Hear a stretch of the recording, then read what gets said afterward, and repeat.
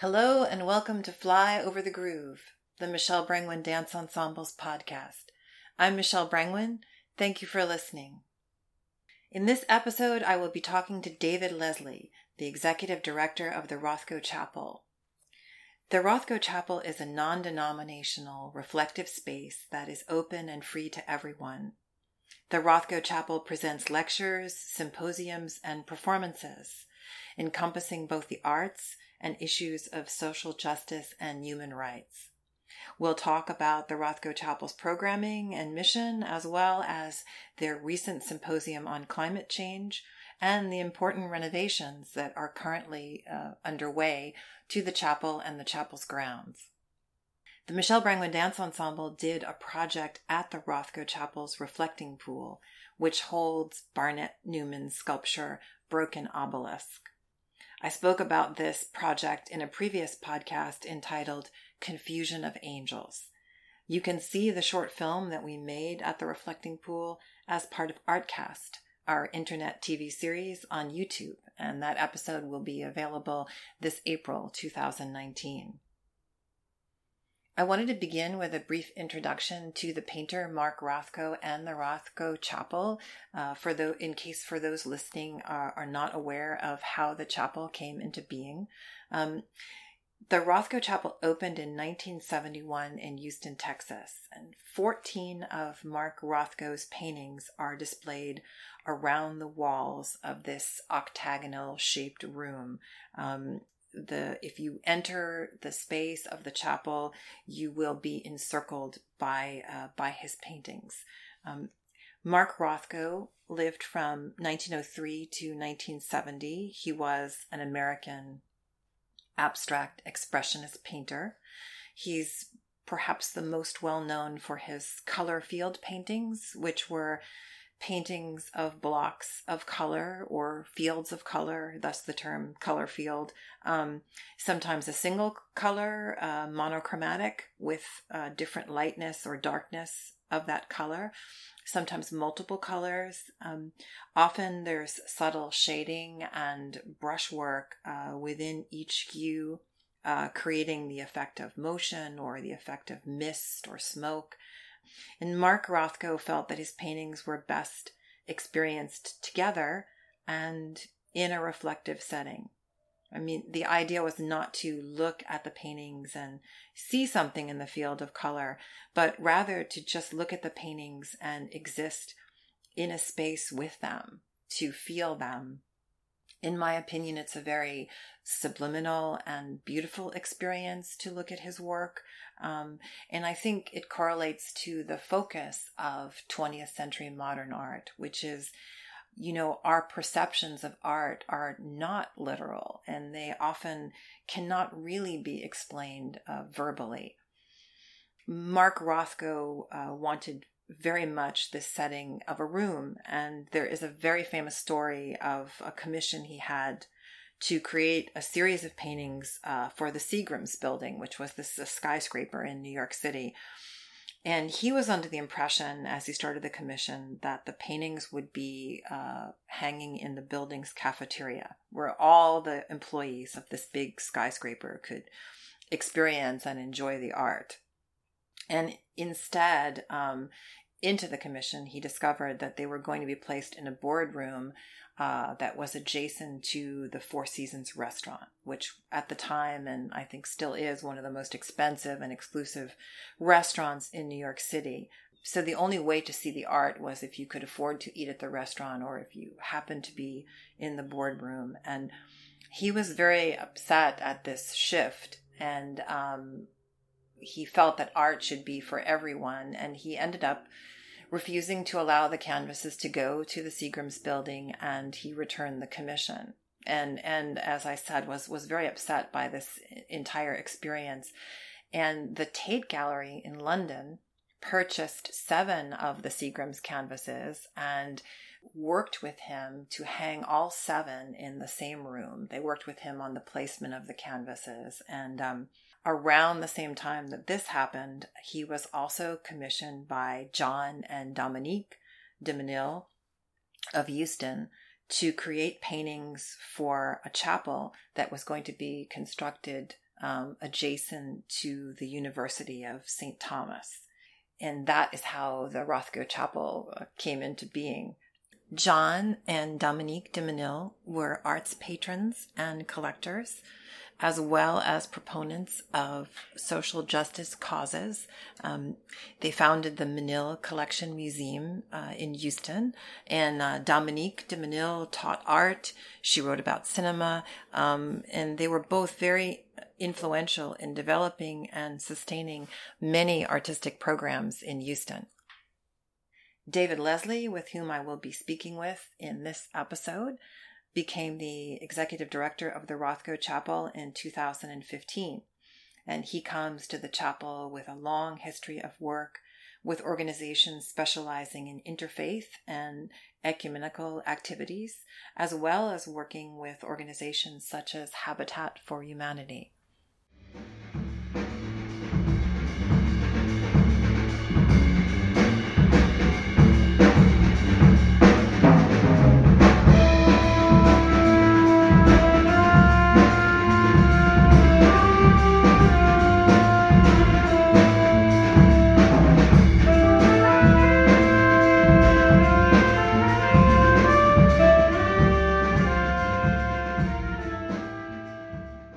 David Leslie, thank you so much for doing this, for talking to me today. I appreciate it.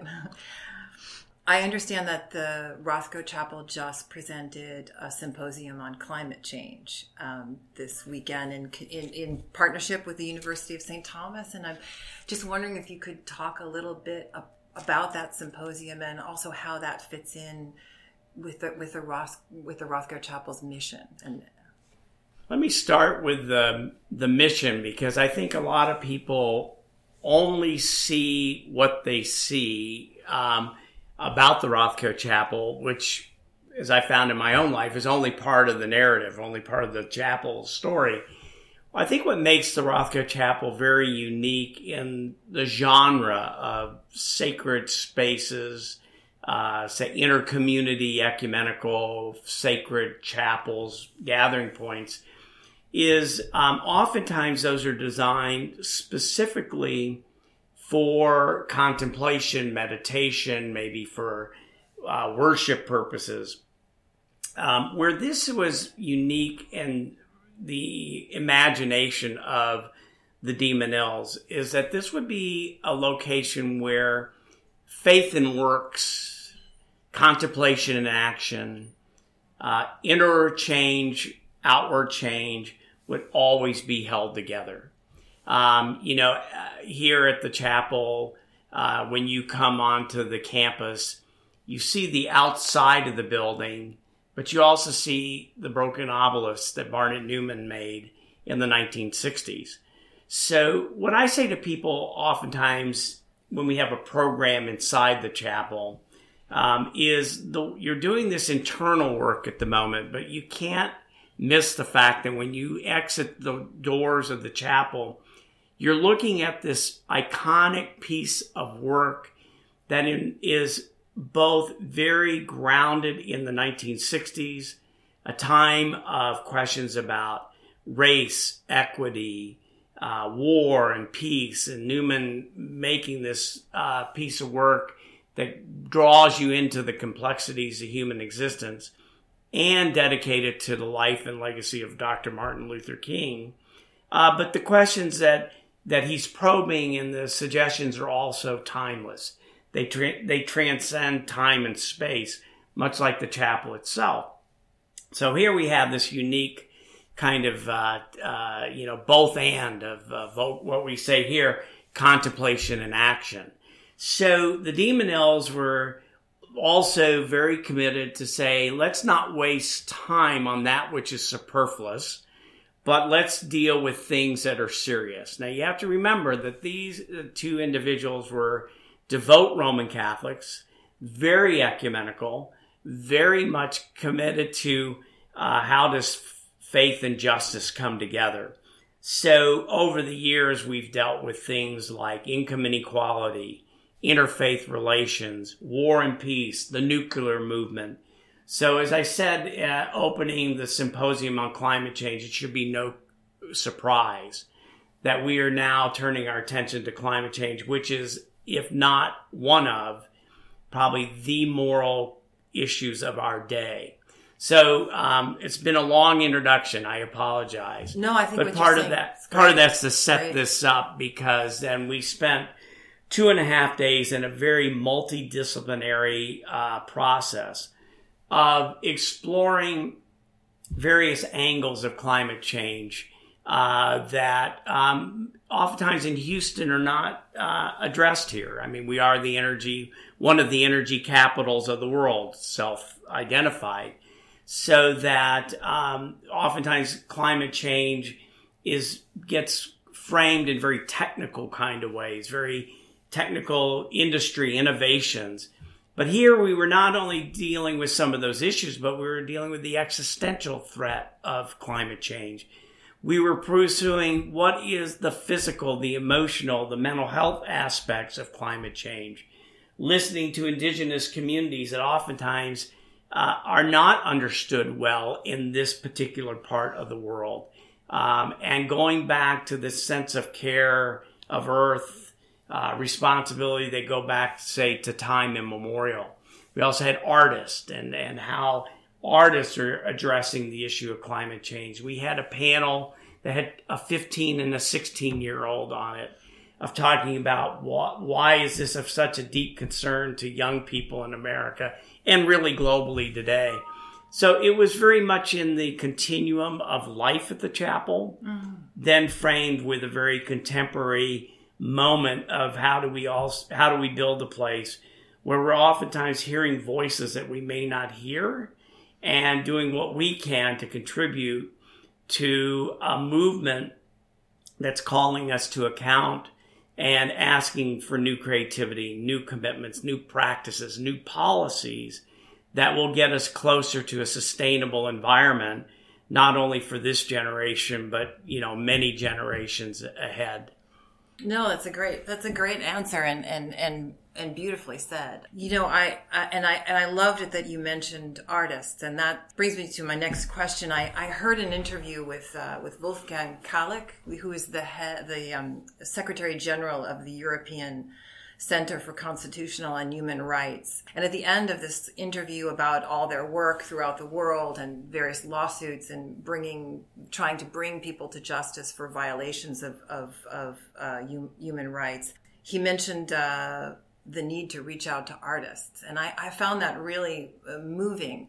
And I find that there is not as much cross-pollination between, activist organizations and arts organizations. I have, not talking about my own work, but I have colleagues here in Houston and colleagues in New York who have tackled issues of mass incarceration. Jennifer Mabus did this piece about the Syrian refugees. So you have artists trying to engage, and then you have social justice organizations that are, and I understand their task is, oftentimes a matter of life and death, and it's very serious work.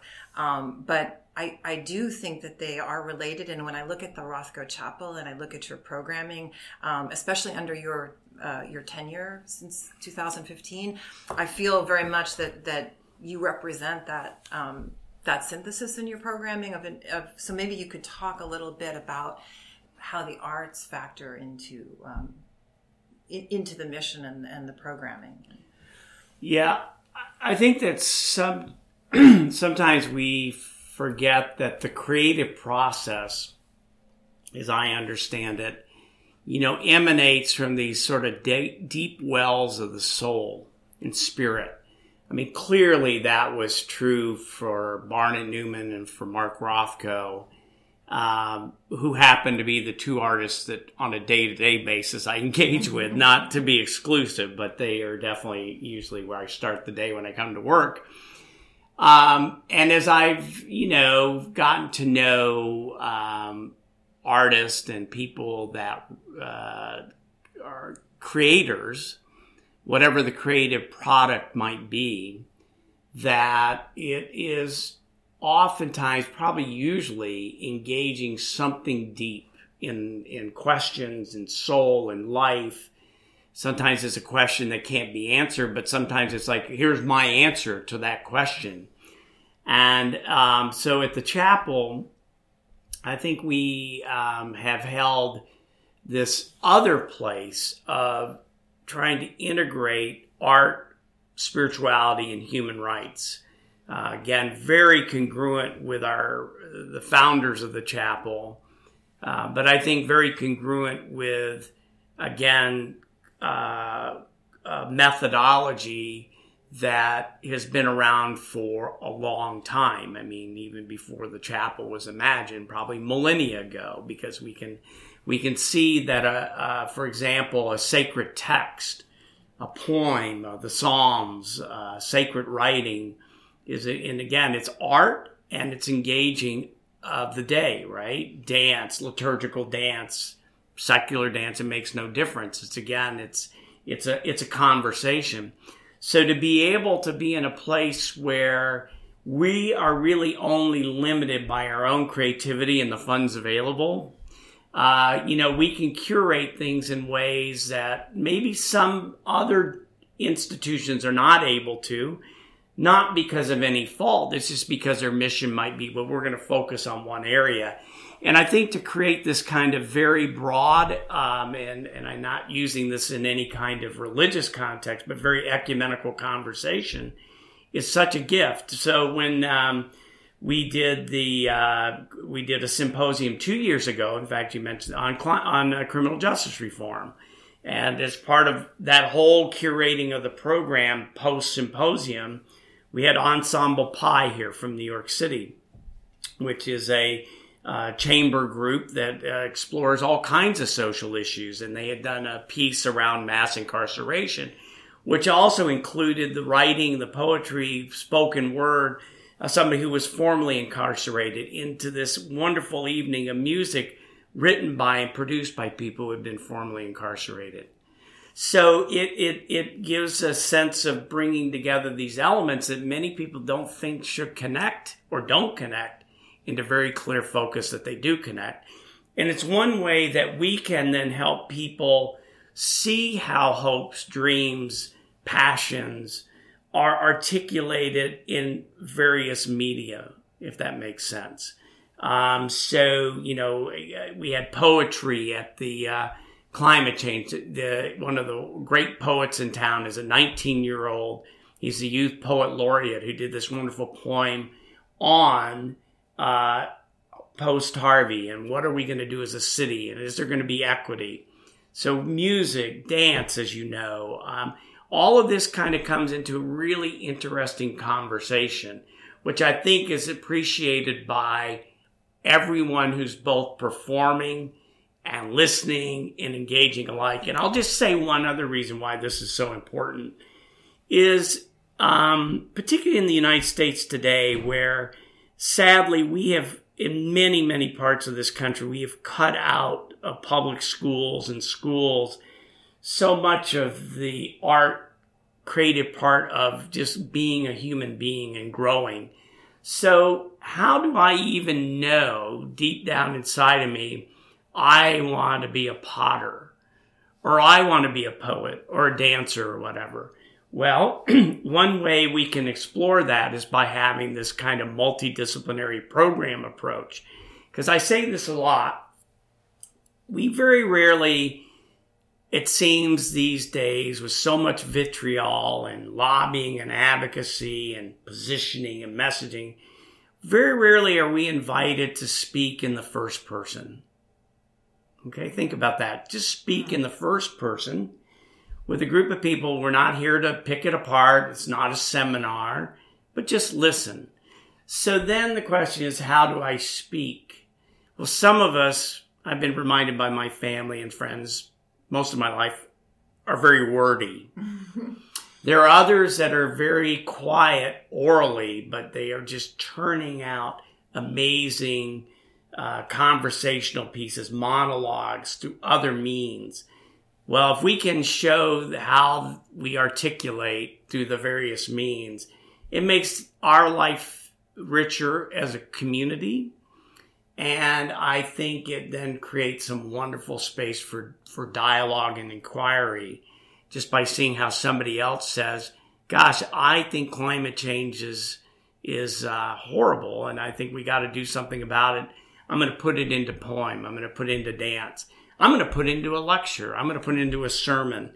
Well, wow, now we can have this, what a great place to be, Multi-pronged approach. Totally. And I think sometimes the abstract nature of some forms of art, Rothko, dance, music, it can sometimes reach people on these very visceral levels. And I really do believe that art can significantly change the way people think in ways that maybe they can't even really explain. But I think it can inspire people to be engaged, and sometimes there are people who might have a certain perspective and they sort of turn off when they hear the rhetoric. But when they hear something else that's different, they might open up and it gets in, where some people would crave you have different people that receive the information in different ways, and just a way to, different means of communication. But that's something that I've always just really loved about the Rothko Chapel and their history. And I've seen over the years, it ebb and flow, and I see this resurgence of artistic programming under your tenure, and so I really applaud that, and I'm excited for that very much.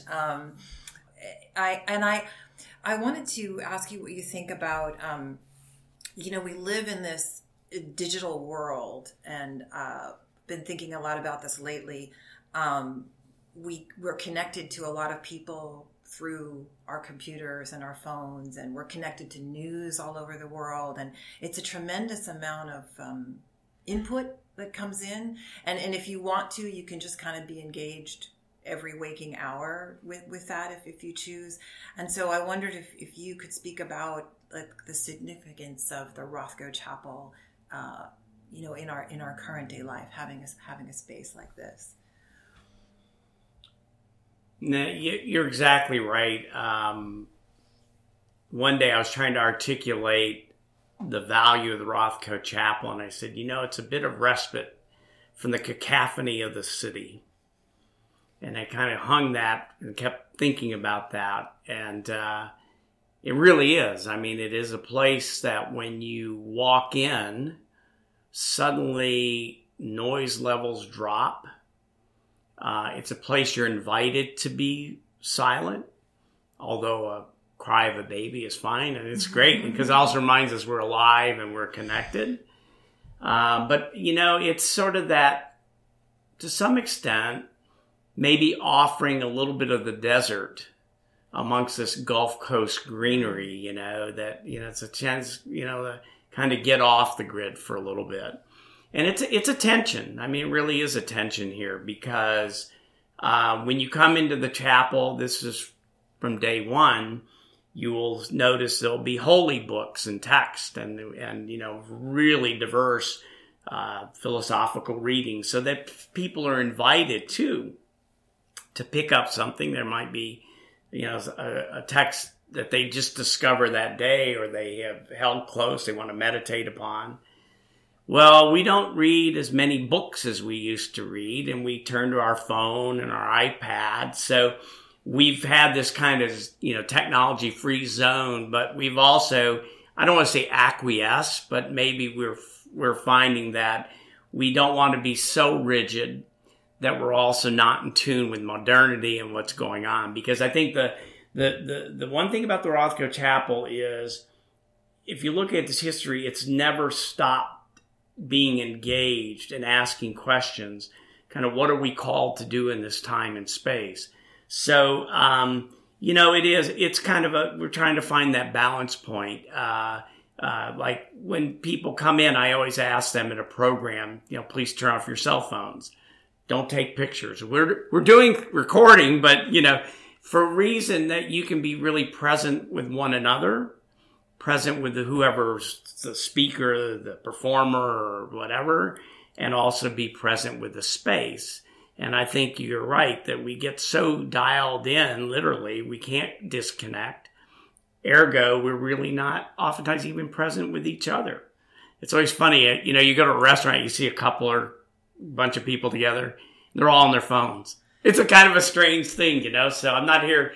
I have no idea what they're doing, but it just seems the optics are kind of strange. I know it creates the question, like, if you had a nice holiday but you didn't post anything about it, did it actually did you actually have a nice holiday that you when you didn't post, But we do the same thing with our performances. Like we say no videotaping and photography, but for some people it's part of the experience to whip out the camera and just take a quick picture of the bows or the performers. And I don't really, as long as they're not using a flash and they do it, their sense, like we say, please don't text because the light is going to interfere with, but at the same time, like we tell the ushers, we don't want to be, if that is meaningful for that person, that just they want that picture to take with them, then we let them, just like what you said, it's finding that balance of wanting people to have a focus, but at the same time,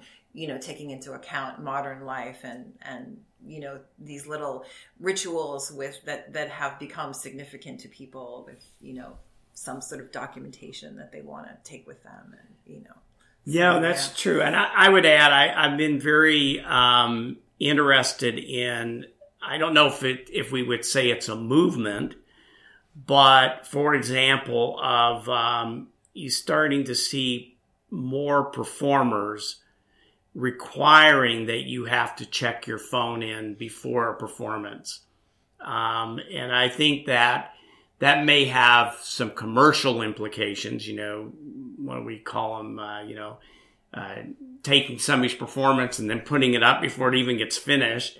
But I think the more important piece of it is being present and really, enjoying engaging with the presentation, however it's presented. So I think, we're trying to deal with some of these issues as we're dealing with the renovation of the chapel, which we could talk further about. But it is an interesting space to be in, because I'll also add very often in the introduction, I'm going to ask you to do a radical act. That is, turn off your cell phone. And I always get chuckles and laughter, because it's really not that radical, but it is one that kind of shakes us a little bit, and I think that that's real important. Can I have one other thing that you mentioned earlier? And Sure. That is the that piece again about words and images. And, I think what is so interesting with the particular dark forms that are here with Rothko's work, in contrast to the more colorful forms you talked about earlier, was that idea that modern art could in fact be almost iconographic, that they invite you into a conversation with that matters, the holy, the divine.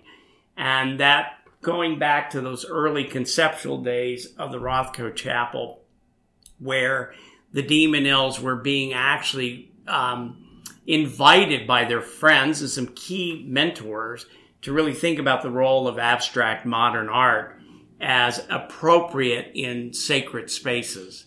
And I think that is a very interesting piece. And I think it throws people off at times when they come here, because they're expecting something with kind of telling them, oh, this is the direction you should go, or you should really think about this. But the point is not to have that, more of an open invitation where you, the pilgrim, the viewer, the seeker, you find your way. Hopefully this is helpful, but it's not going to tell you the direction to go. And that's so refreshing in a world where we're being told what to do all the time, where to go, what to believe, what party to belong to. It's a nice little alternative, I think. I think that's a great point. And I feel that way when I go into the chapel as well. I feel like whether I am in touch with happiness or excitement or grief or sadness or whatever emotion I walk into that space with, I feel like that space tells me it's okay. It's whatever you're feeling, it's we surround you and we support you in that. So I feel that so much, that it's not taking me in a direction. It's sort of creating a safe, That's right. sacred space for whatever it is that you're, Right. And, even as you say, you may come in with whatever you're experiencing, whatever you're dealing with, questioning that moment in time. And you're never doing that in isolation, though, of community at large in this sense, because whoever else is in there, even if it's not even, but say even if staff are the only other people in there at that moment, you're now in community. And I think that that's a very important piece, is that, it's funny because we have all the things that we've talked about of, 24-hour news cycles and all this and that. But I think there's also a deep loneliness in a lot of people, even amongst all the billions of people that live on the planet. And I think partially is because they're isolated by the vitriol and the polemics and the, count for ideology.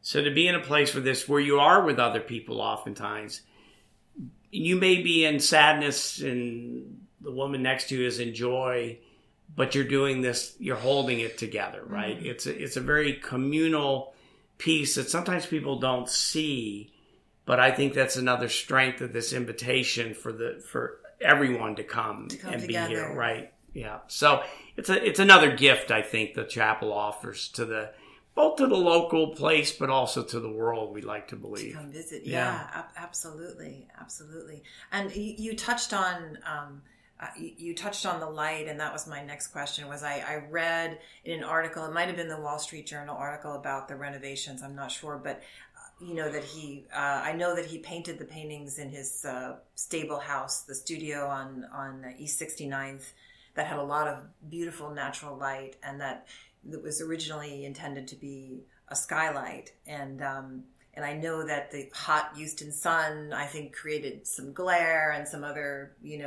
complications, and that the baffle, which kind of mutes the light, was put in 1999. I actually remember visiting the chapel before and after that was put in, and I remember entering it and thinking, it's really different, but I couldn't put my finger on what was different about it. So I do remember experiencing it before and after the baffle. But now I think if you could talk about what's going to happen, because this is very exciting, I think. Yes, I think it's you make that remind me that this is, I think, the third baffle. So there has been this almost 50-year attempt to get it right, whatever right is. I think you kind of know it when you feel it and see it. But getting the light, at an optimum point through the day is really critical, because it's very congruent with what Rothko was trying to create for that space. Because in his studio, he did have a baffle, so he could play around with, he had a skylight. So he used kind of a parachute type contraption to get keep playing with the light, So when it opened in 71, I think people immediately saw that it was just too harsh with this unfettered skylight. So what we're doing in a way is going back to those early days. When you come in, person might have exactly the same experience you had, which is, I know something is different, but I can't quite put my finger on it.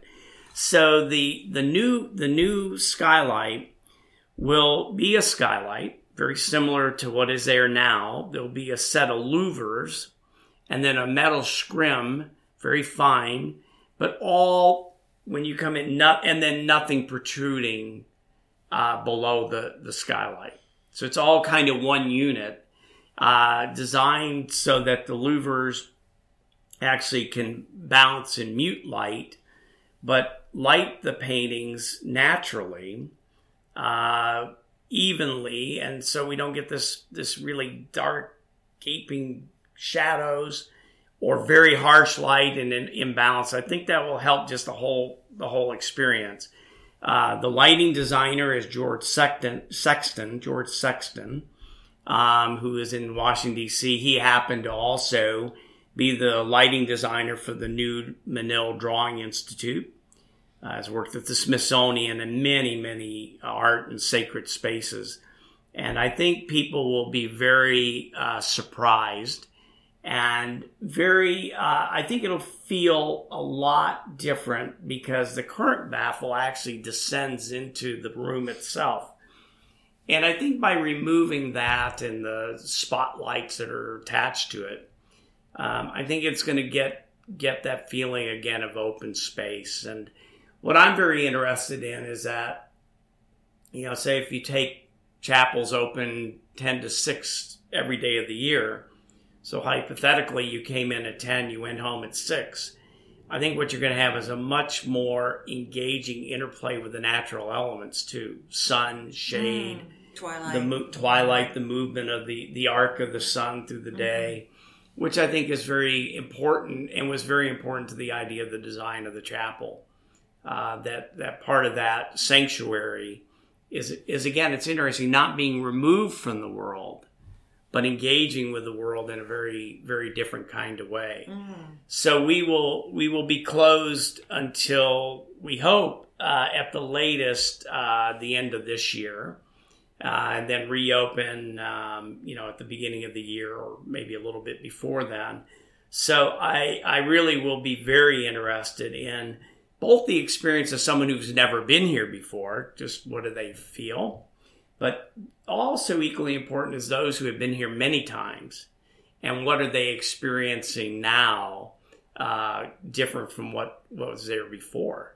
But it's a very exciting time. It's, of course, it's with a little trepidation too, because, this is we all are collectively, Christopher Rothko, the son of Mark, is very involved with this, and many longtime chapel supporters and staff members.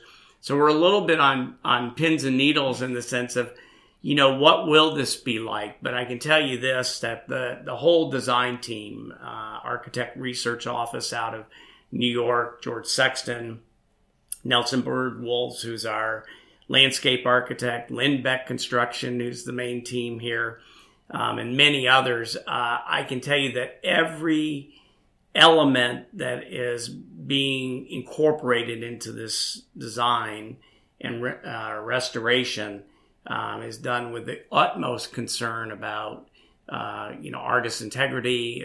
We're on the National Historic Register, and thinking very foresightfully into the future, right? Because this is about our moment to help not preserve alone, but also make it engaging for future generations. Sustain it and nurture it. Absolutely. In addition to the work that we're doing inside the chapel, we're also building some new buildings, and I don't know if you'd like me to share a little bit about that. Sure. But we have 110,000 visitors this last year that were head counted, over 100 countries, another probably 10,000 plus who attended programs that we do publicly, and a lot of groups that come here. So we're building a new welcome house, visitor welcome house, that will take some of the materials, book sales, and kind of gifts that'll move into that new house, but there'll also be didactic materials and help people better understand what this place is, who's been here, the type of difference, our mission. And then over the next couple of years, we'll be building a new administrative archive space and then a program space. So right now in the chapel, we really don't do film, very limited dance performances because of the nature of the space and the artwork. There's just some things we can't do there. And also because of the volume of people, we're having to see how do we take pressure off the chapel proper, breaking down, setting up. And so I think by having the space will be very nice because we can present in different ways. But what we're also trying to do is say, for example, we had a program earlier this year. We do a program every year on the 15th of January in honor of Dr. Martin Luther King on his birthday. So this year it featured the Reverend Bernard Lafayette, who is one of the co-founding members of the Student Nonviolent Coordinating Committee, and the former ambassador of the U.S. from India, Ambassador Rao. And we used the two of them to explore Gandhi's impact on Martin Luther King and the role of nonviolence and social change movements today. Well, that was an evening program. We had sitar music. We had gospel music to close. And I said, wouldn't it have been nice to have the new program building for the following day to actually do a day-long workshop on how do you use nonviolent techniques in social change movements, so that we would actually have on space a place that we could do workshops and retreats ongoing discussion. Yeah. So that'll be part of the new design for the campus. I'll say one other thing for the visitor who comes to the chapel today. You would know this if you came prior to the 99. You walk in, there's one set of doors. You walk into this foyer that has two big glass panels on either side with the doors that were put in for humidity control and for that. Those all go away in the new design. There'll be double set of doors, like a little pocket. You'll come in, new changes to the air conditioning system that we hope will address the humidity issues but get you into kind of a preparatory foyer, a narthex that starts to again make that sequence into the chapel. Rather now with the partitions, you think you can talk, you can engage. Hopefully that'll bring it down a little bit. Yes. Excellent. For me also too, that plaza is really a very special space for a lot of reasons. And I wonder if you could just maybe talk a little bit about the broken obelisk, its significance when it was donated to the Rothko, and maybe its significance today, how it relates to us today and what's maybe going on in the world at the present time. I had alluded earlier a little bit about the broken obelisk in the context, kind of that moment in American history where you have civil rights in Vietnam and a lot of tensions and a lot of identity issues, right, about what the future of this country, what direction we were heading. So Barnett Newman takes these, two very timeless, iconic images, a pyramid and an obelisk, and then turns it upside down and breaks the top. So the bottom is the top of the obelisk, right, broken.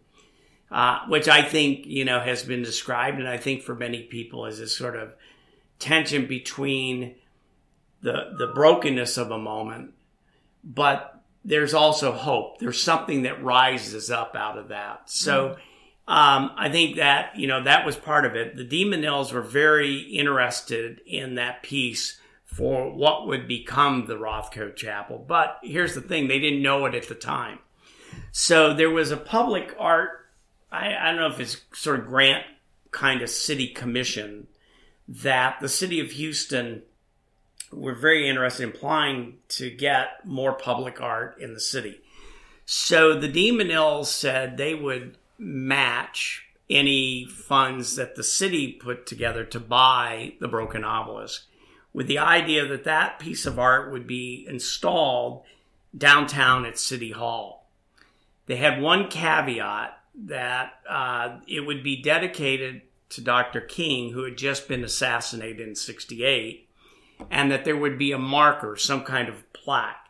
And at the end of the day, while the art commissioner, that body that approved and recommended to City Council the terms, the City Council turned it down because of that dedication. Well, it sits in a yard for a couple years, and then as the chapel starting to develop, it's like the light bulb went off and said, this is the place for the broken obelisk. And they consulted with the Newmans. Unfortunately, I don't believe Barnett ever got a chance to come, but Mrs. Newman did, and said it was perfect. So that's how it's here on this campus. And I think I will just simply say that the very questions and the context that birth the broken obelisk are still relevant today. So this is a place of gathering after 9/11, for example. This was a place that people naturally came to. We do community events. As you know, we've had dance around the plaza. We had a wonderful meditation on World Environment Day last year that looked at the paradox of water, how water can be life-giving, it can take away, by a woman who's from Louisiana that had been very active in Katrina recovery, but also lives in Houston, teaches in Houston, so dealing with Harvey. So I think it is, and it's also a place that people just come and just like inside the chapel, it's another room outside of the chapel where people come and sit and meditate, take a break from the city. So it's very important. We renovated the pool, the full conservation of the sculpture a couple of years ago. And then as part of the renovation, we're going to be even enhancing the access to the sculpture, because it's another important piece of our work here. Yeah, excellent. I wanted to ask you about your history. I know that I read your bio, and I know that you have a long history of working with a lot of interfaith and ecumenical organizations, and also Habitat for Humanity. And was there an experience in your life personally that drew you to this specific kind of work? I sort of, in thinking about that question, to some extent, maybe I could say I'm a little bit of an accidental ecumenist. Although I was raised in a family, my father's now retired Presbyterian minister. My mother was a travel writer, early childhood educator. My dad was a pianist. My mother was a music major. We have a lot of musicians in our family.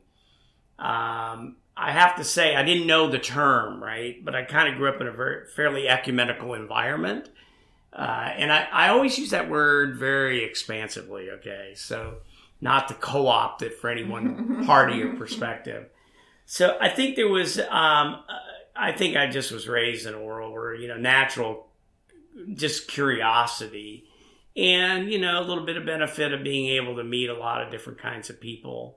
I went to seminary, probably because it was a default position. It had all these other ideas. And I think that gave me a little bit of opportunity on my own to start exploring a question that had been kind of in my mind, which is the religious community as one sector in society can be very helpful as it relates to certain things that I believe in, which is human dignity, equity, life possibility, our responsibilities to each other. So it can be very helpful. We know the religious community can be very harmful, and it can be also very benignly indifferent, which tends to move it more into the harmful phase. And I think with that is kind of a question set. Just sort of had an opportunity to have a vocation that's allowed me to be part of that community broadly defined, to represent at times, although I'm not adequate to represent it, to keep studying it, and then come back to this question. We live in a multi-disciplinary, multi-faith, multi-community, multi-ethnic, multi-country of origin, et cetera, reality, and how do we see that diversity in one place called the religious community, and I'm being very reductionary here, and how do we see that in the larger community in other places, and how do we bring it together?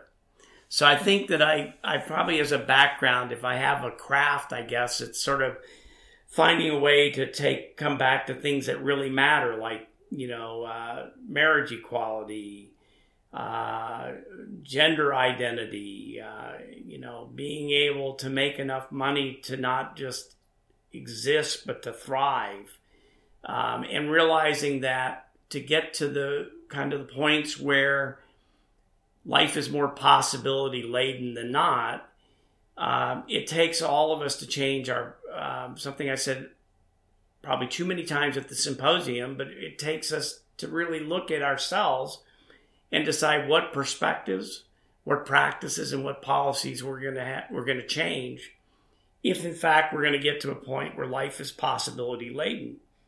And I've just had the opportunity to work in the public policy arena, to do something very practical like build houses, to have this great experience of, in a way, travel the world without leaving home. Although I love to travel the world. But that's kind of an answer to that question. I can't really point to one thing, but I point to this very privileged life that I've had, an opportunity, I think, to just, be introduced to so many people, so many perspectives, so many hopes, and so many dreams. And just, as a friend of mine said once a long time ago, I've been able to attach myself to institutions that are very congruent with my set of values, and to some extent be able to practice my vocation. And so the chapel just kind of came about at a time when I guess I needed it. It needed me, and we're, it's a continuum, if that makes any sense. Oh yeah, absolutely. No, that's fantastically said. Thank you. So I understand. I think it was maybe almost a year ago that the chapel grounds were vandalized, and I'm wondering if you would like to speak about what happened and your feelings about that. Sure. One thing I know in my life is when our chief operating officer calls me at like 5:30 or 6 o'clock in the morning, it's probably not a good call. We haven't won the lottery or anything. And she called me to tell me that there had been white paint poured on the doorstep and on the door of the chapel. There was paint poured into the pool. And then all over the campus, in the pool, on the walls, on the benches, were these flyers that read, "It's okay to be white." And it's one of those things that you suddenly find yourself in 2 points at the same time. On one hand, it's like, I can't believe that happened. On the other hand, I really can believe it happens, because I think what the chapel stands for is there are those that don't, not much less they don't agree, but they're actually opposed, and they want to make themselves known in that opposition. So, I was here probably at 7 o'clock. I can't remember, pretty early in the morning.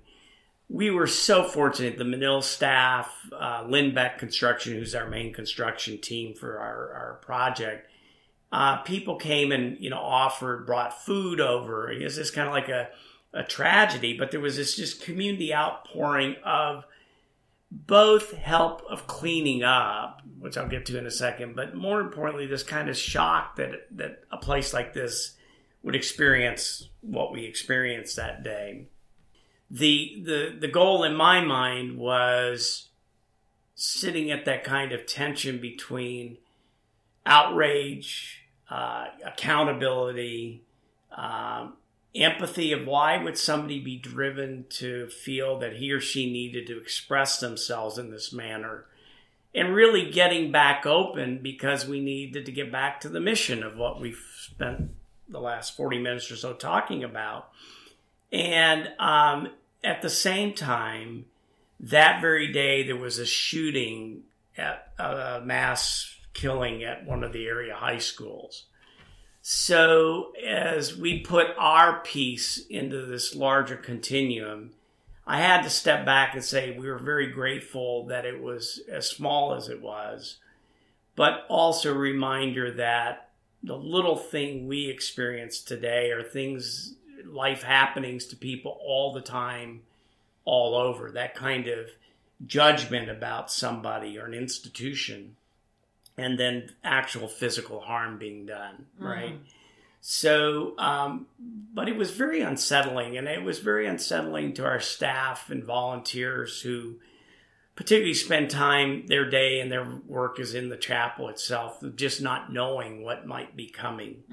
And, we're part of the Houston Museum District Association, so It's big institutions like the Museum of Fine Arts to smaller institutions like the Buffalo Soldier Museum.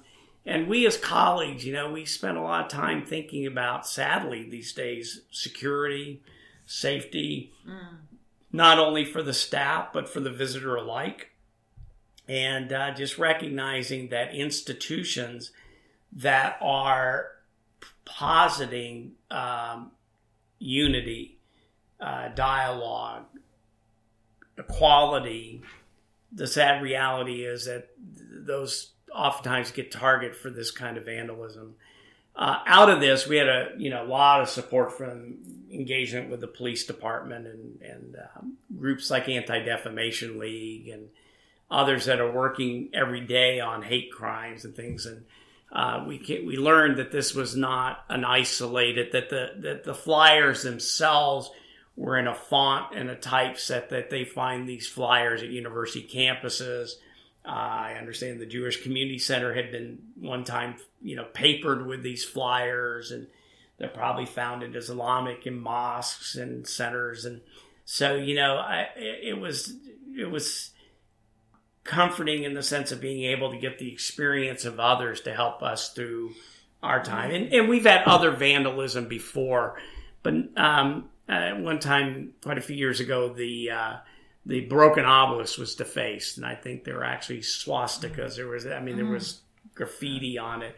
So thankfully, it doesn't happen very often, but we just live in this world where it is, and I think that it was somewhat of a mark of we're doing our job and we're living in our vocation. I said at the end of the day, I really wish I'd had a chance to talk to the persons or people that did it, because it's not about retribution. It's really about trying to understand why would you do that, and then let's talk a little bit about the implications. Because one thing about the chapel, which was reiterated by this, is that never can we get to a point where we write somebody off, period. That change, perspectives can change.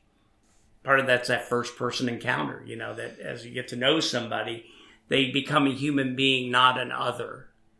And so I still hold that invitation out, that I hope someday they find out who did it, and then we can sit down and have a chat about, why, and then what do you do to kind of move into a better direction. In a better place. Absolutely. Yeah. Oh, excellent. Excellent. Yeah. No, this was great. Thank you so much for speaking with me today. Mm-hmm. You've been listening to Fly Over the Groove, the Michelle Brangwyn Dance Ensemble's podcast. I'm Michelle Brangwyn, and this has been my interview with David Leslie, the executive director of the Rothko Chapel in Houston, Texas. You can watch Confusion of Angels, the Michelle Brangwyn Dance Ensemble short film that was made at the Rothko Chapel's Reflecting Pool and Barnett Newman's Broken Obelisk, as part of Artcast Season 3, our internet TV series. You can watch the episode on our website, brangwyndance.org, or on our YouTube channel, Brangwyn Dance. If you're not familiar with the Michelle Brangwyn Dance Ensemble's work, we are a multidisciplinary performing ensemble of contemporary dance and music. In 18 years, every performance has included live music and the musicians as integral parts of the visual stage imagery. This has been Fly Over the Groove. Once again, thank you for listening.